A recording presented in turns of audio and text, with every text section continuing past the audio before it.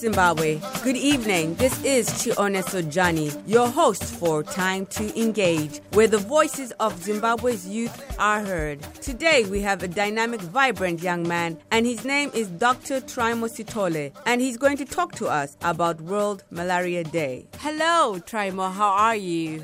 Hi, Chione. So, I'm fine, and you? Fine. Thank you for being with us, Doctor. No problem. It's my pleasure.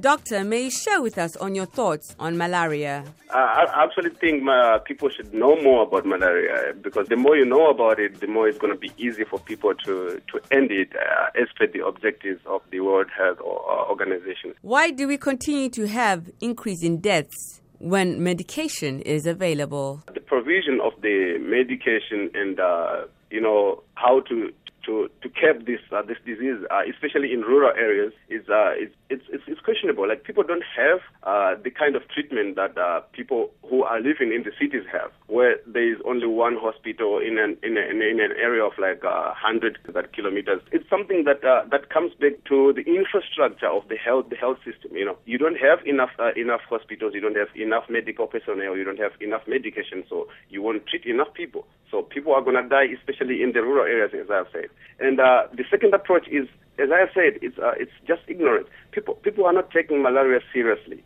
People just think it's just a mild disease, which it is really a mild disease, because it is 100% preventable and 100% treatable, as I've said. But people, if they take it a little bit serious, like, you just have to prevent.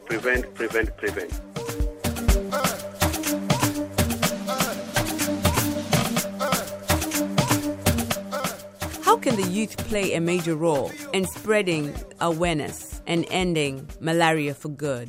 I actually think, as I said, education is the most appropriate approach. If people get information, then people are going to be aware. If people are aware, then people are not going to get the disease. As easy as that. I think youth are very important in this matter. If youth can do things like, poems, dramas. I used to do those things when I was in high school. I was in this non-governmental organization called Flag Club, but it was awareness for HIV and AIDS. Why can't people do the same for malaria?